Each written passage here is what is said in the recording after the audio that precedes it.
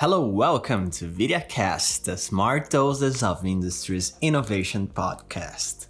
Since Industry 4.0, industries began to collect digital data for their operation. This came as a peculiar movement among the digitalization of process and operations. As digital transformation became popular, digital technologies started to have a fundamental role in industrial process and operations, and from that point, digital data started to be extracted and processed. The thing is that a huge amount of data became to be collected, and now industries must understand which of this data is valuable and which is not. A couple of years ago, we could say that we lived in a data age, which was an age of extensive extraction of data. Now, things are a little bit different. We already have tons of data, and from that data age, we entered the filter age.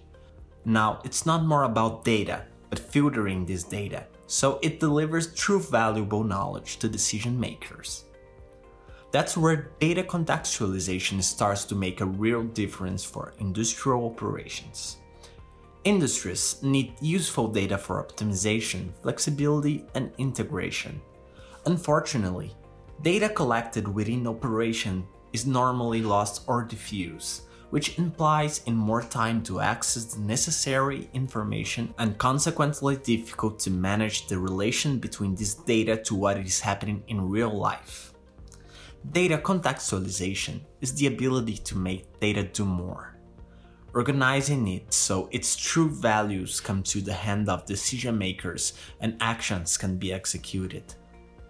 Well, this is the end of our episode. Thank you for listening. If you want to learn more about, access our blog and follow us in LinkedIn.